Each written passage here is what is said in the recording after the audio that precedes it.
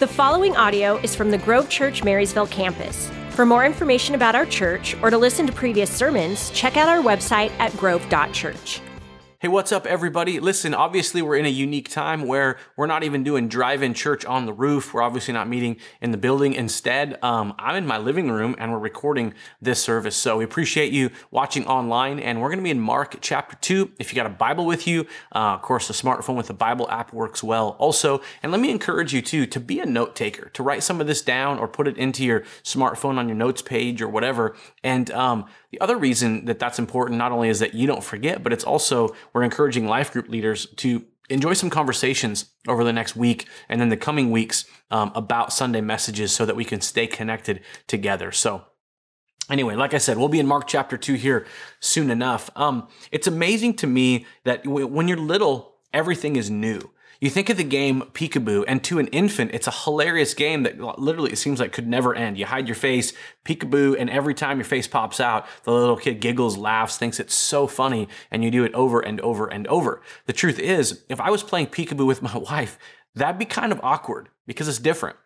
There's something about when you're 5 years old, it's exhilarating learning how to ride a bike. And then even on a minor slope, it can be terrifying because it's such a new thing.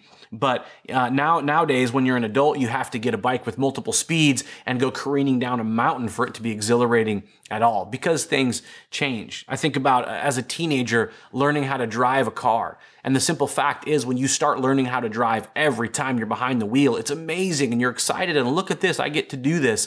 And now as a 44-year-old adult driving a car, most of the time it's just plain work. I think of, when I was younger, before I was 18, I didn't travel a whole lot. And so as my adult life has gone on, I've got to travel a little more and go to different places. And it is something amazing to go out and see different cultures and experience different languages. And just the fun of being in a whole different environment really is incredible.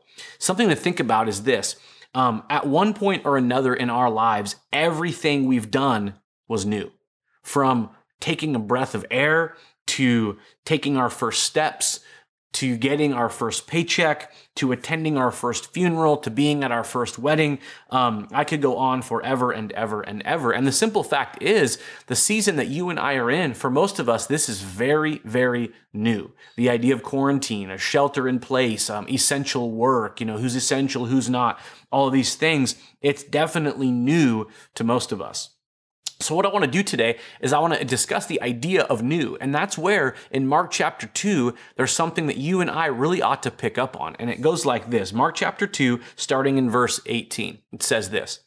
Now, John and the disciples and the Pharisees were fasting. Some people came and asked Jesus, "How is it that John's disciples and the disciples of the Pharisees fast and yours are not fasting?" Jesus answered, "How can the guests of the bridegroom fast while he is with them? They can't, as long as they have him with them." Verse 20, "But the time will come when the bridegroom will be taken from them, and on that day they will fast." And then he goes on to say this, verse 21, "No one sews a patch of unshrunk cloth on an old garment. Otherwise, the new piece will pull away from the old, and the tear will become worse. No one pours new wine into old wineskins. Otherwise, the wine will burst the skins, and both the wine and the skins will be ruined.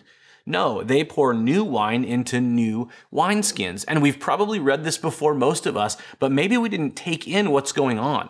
And so I want to pray, and then we're going to walk through the text together. God, I pray for every one of us, Lord, to understand this conversation about what is new and really the implications of what is new, because in the world that we're in right now, it feels very much like this is new territory to most of us. And so, God, I pray we can learn in this season in ways that maybe we would never be able to do except right now. In Jesus' name, amen. So this text starts in Mark 2 at verse 18. Now John's disciples and the Pharisees were fasting.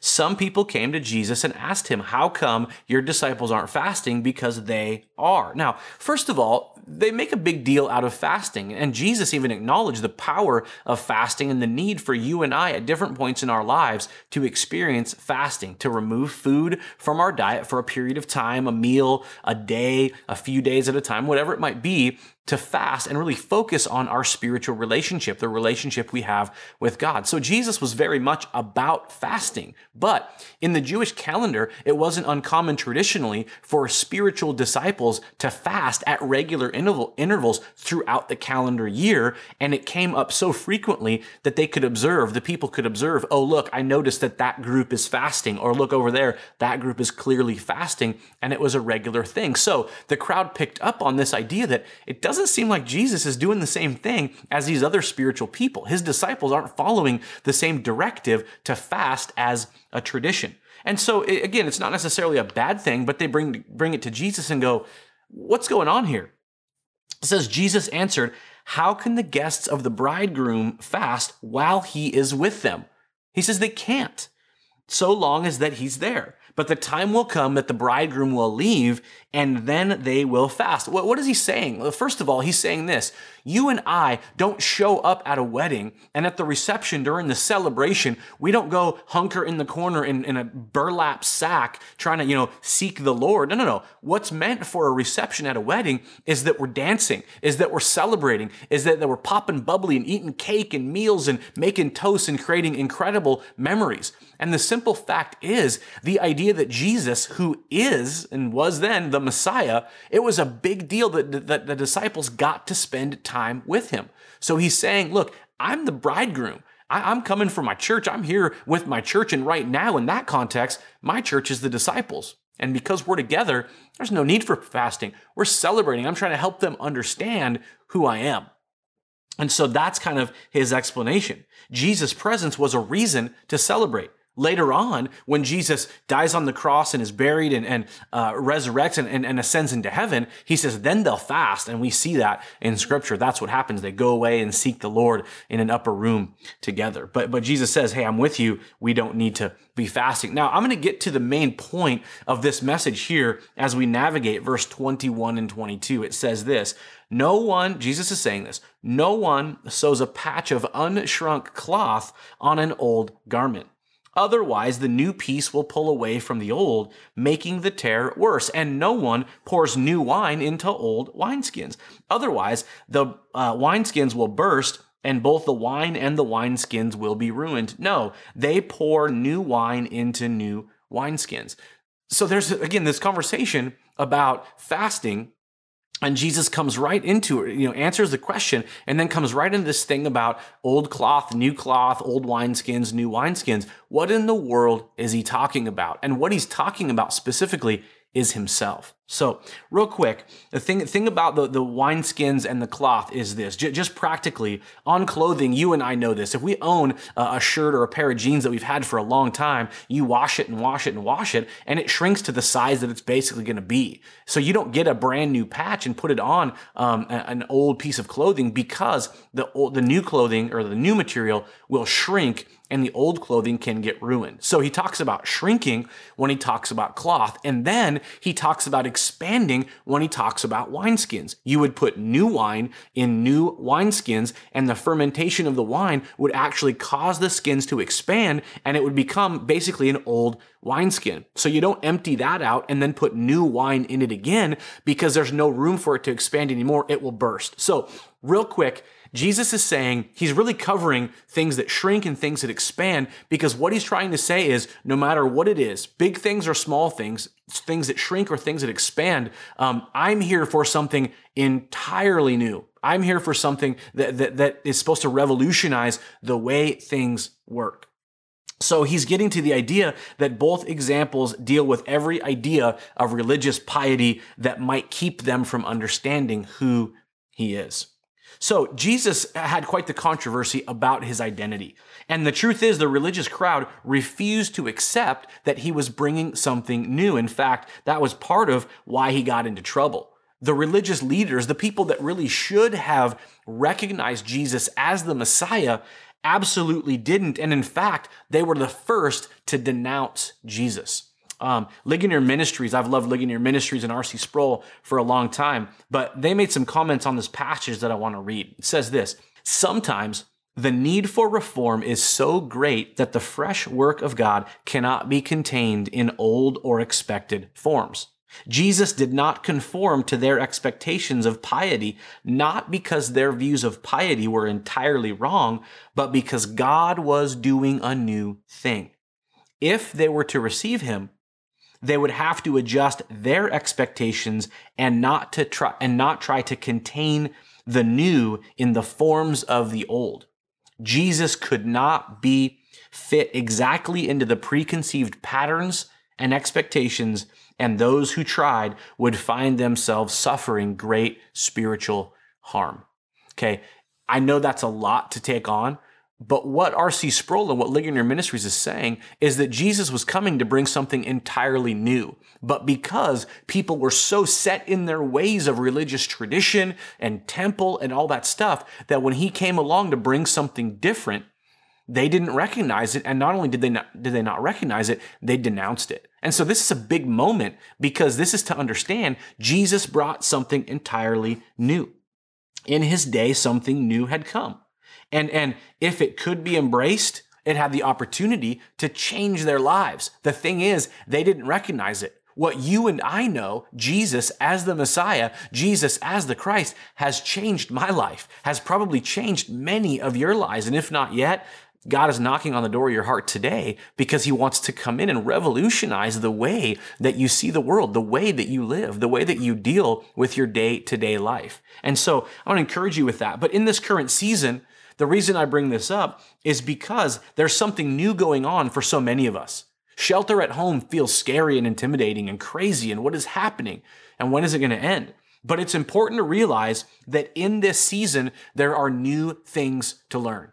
There's some new wine in a sense, and that's a weird way to say it, but the simple fact is there's new ways to do ministry. Many of you, as you're listening, are sitting at home. Some of you are in bedrooms or living rooms, or you're watching on your phones or whatever. That's a new way to do this. And the simple fact is, in a season like this, it's an opportunity to learn something new that you may never learn otherwise. What if you and I look through a different lens? And it's a new lens of sorts. The good side of what's happening right now. Families, on one hand, shelter in places like, oh my word. On another hand, what about if you're in a family where you can play some board games, where you can go outside and take walks, where you can enjoy time together talking about things that really matter? Maybe you're reading some scriptures together. Maybe you're stopping to pray together. The ability to be together, on one hand, is a real gift that in a world that's go, go, go, this changes that dynamic. What a beautiful thing. And for many of you, it's time to leverage these moments for experiences like that. I think of priorities shifting. For some of us, it causes us to sit and maybe we're not busy. And so instead of turning on a television and becoming busy with shows we can watch on Netflix and stream, what if we just stopped and began to think about, what kind of life do I have? What kind of life am I living? What kind of stuff am I actually building? Or am I just going through the motions, being busy, trying to earn money so I can pay my bills, so I can go to work again, so I can raise my kids, so I can have food? Those are great things. But the fact is, there's probably a lot more to life that God probably wants to show you if you would take the time to stop and really process what your priorities are. And that's a beautiful thing. I think of the church. Here we are. And like I said, this is a new deal for so many of us. I've got pastor friends that I've been on Zoom meetings with right now from all over the place that are going, what does this look like? What does this mean? Can I be honest with you? I actually believe that this has the possibility to make the church stronger, because here's what we know. The church isn't a building. The church isn't even a belief system. While what we believe is important, it's not about a written belief system. It's about realizing the value of you and I being the church. Being the church to the families that we're stuck at home with, being the church to the neighborhood that we live in, still able to connect with some of the people that live around us and say, hey, how you doing? Hey, any way I can serve you? As life group leaders, being the church, reaching out to people in our life groups going, hey, how you doing? One of the things that we're doing as a church right now is we've got a list of seniors and individuals with sensitive immune systems. And with that list, we've broken it up among teams and we're making phone calls and we're going, hey, how you doing? Do you need anything? Are you feeling afraid right now? Can I pray with you? And it's a beautiful picture of what it means to be the church, not go to church. Because it was never about a building. It was never about a belief system. It's about you and I being the body of Christ. If you want to look it up, 1 Corinthians 12 and Romans chapter 12 talk all about how you and I are part of the body of Christ. What better time to be that body together and love one another and love the world around us? I think of new perspectives. Like I said, one of the keys here is new experiences teach us new things. When Heather and I, a few years ago, got to go to London for the first time and we got to go to Paris on the same trip, man, it was new experiences everywhere. But what an incredible perspective that we had never had before. We had never been, neither of us had ever been to Europe before that. And so to be able to go to London and Paris and connect with the people and go to restaurants and do some of the touristy things, it was incredible to do that. And it gave us a new perspective, a better perspective of the world and not just the city that we live in the upper left USA in the Pacific Northwest. And so just the idea that new experiences teach us new things is incredibly valuable. And then finally, and I think this is a really important one, and to be honest, this is one my wife said, hey, it's worth remembering, it's worth reminding people. In this season, it really very much is about learning to fully rely on God. And I don't say that lightly. Because I've talked many times about seasons that I've been in, that we've been in as a family, that can feel so heavy and so dark and so like, my word, I just want out of it. And yet being able to, in those moments, lean in prayer, in those seasons, lean in, seeking the Lord and reading scripture and even arguing sometimes with God. Lord, you say this, then why is this happening? Lord, this is going on. Why is that happening? Leaning into our faith and realizing, you know what? At the end of the day, we really can fully rely on the God that cares so much about us. And it's in seasons like this that we feel it. And so even more so, we can process it that much better if we do it right. Thinking about how to pray fervently, thinking about how to pray not just for things about, get me to work safe and bless this meal and keep my kids safe as we travel or whatever, but literally learning to pray what we would call like intercession, prayers of, oh God, help me, Lord, I don't know what I'm going to do. God, I don't know where my paycheck's going to come from or what work's going to look like or when is this going to end? Or if you've been like I have been praying sometimes in tears for people that I know that are battling COVID-19 right now. And what it looks like to go, Jesus, heal them. Lord, touch them. Lord, raise them up. Help their immune system work better. Help their heart rate get better. Help their lungs function like they're supposed to, praying deeper prayers. And so this is a season where we learn new things about what it means to rely on God. Here's a quick quote that I love, and it's something to think about as we begin to wind down. It's from Supreme Court Justice Oliver Wendell Holmes Jr. There was a senior who was famous, but Oliver Wendell Holmes Jr., and it goes like this. A mind that is stretched by a new experience can never go back to its old dimensions. Let me read that one more time. A mind that is stretched by a new experience can never go back to its old dimensions. The beauty of new experiences is, that it stretches us, but it stretches us in a way that we have a better perspective. We have a greater maturity. We don't fly off the handle ups and downs so high and low, but instead we learn the wisdom and the prudence of patience in a whole new way. And so let me encourage you with that. It's a unique time for you and I to learn unique things. Let me end with a few questions for you that maybe you should write down and leave some space, and maybe you can fill in those blanks here in the coming minutes or in the next few days. Here's some questions. How do these current experiences reshape my life or my world? How do these unique experiences reshape my life or my world? Second question, what am I learning about myself right now? What am I learning about myself right now? A couple of bullet points underneath there, a couple of questions underneath that one. What old ways need to go? And then what new things should I do? What old ways need to go? And what new things should I do? I've met a few people in the near past here that have said, I'm not a reader. I don't read.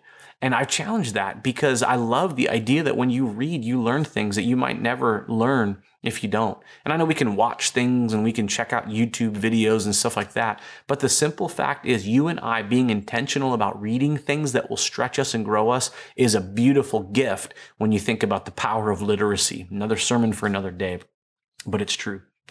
And finally, the final question, what are you learning about God and your faith right now? What are you learning about God and about your faith right now? And that's a really, really important one because like I said, it's a season where we really can fully learn to rely on the Lord who cares about us, the God of heaven. And so encourage you with that. I'm going to end with this quote and I'm going to pray one more time and be done. R.C. Sproul, again, I've loved R.C. Sproul for a couple of decades now. And something he mentioned in one of his commentaries is this. Jesus was warning people that their king had come and that they would not be able to deal with this king unless they got rid of the structures that made it impossible for them to receive him.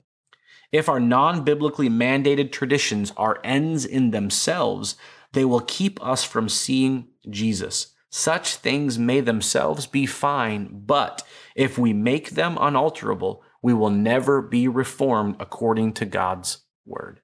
Going back to the old wine and old wineskins, going back to the new cloth on old clothing, it's this whole idea of what kind of things need to go by the wayside that you've just been in the habit of doing forever, and what kind of things maybe do you need to look at embracing so you can learn and grow and expand those horizons and become all that God wants you to be. That's my hope as we walk through a message like this today. Let me pray. Father, thank you. God, this is a difficult season for so many, that there's a lot of reasons we could find to be anxious. There's a lot of things we process that it just doesn't seem like we can just move right on. But I am grateful that whether it's a good season or a bad season, a new season can give us new perspectives, new understanding, new wisdom.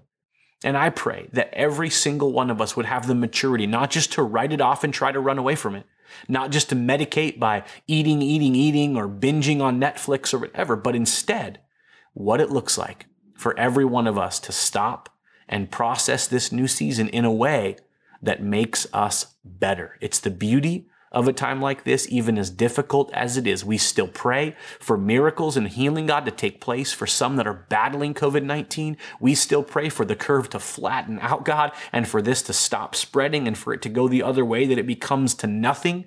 And God, I pray for you to surround every one of us, Lord, because we need it, God. Thank you for being our provider. Thank you for some that are worrying about money right now, that God, you are faithful. It doesn't mean life is easy, but you are faithful. And I pray we would learn we can rely upon you. Thank you for your grace, your love, and your work in Jesus' name. Amen. Thanks a lot. Hey, have a good week. God bless. Thank you for listening to the Grove Church Marysville Sermon Podcast. If you want to keep up with us, like us on Facebook, Instagram, or visit our website at grove.church.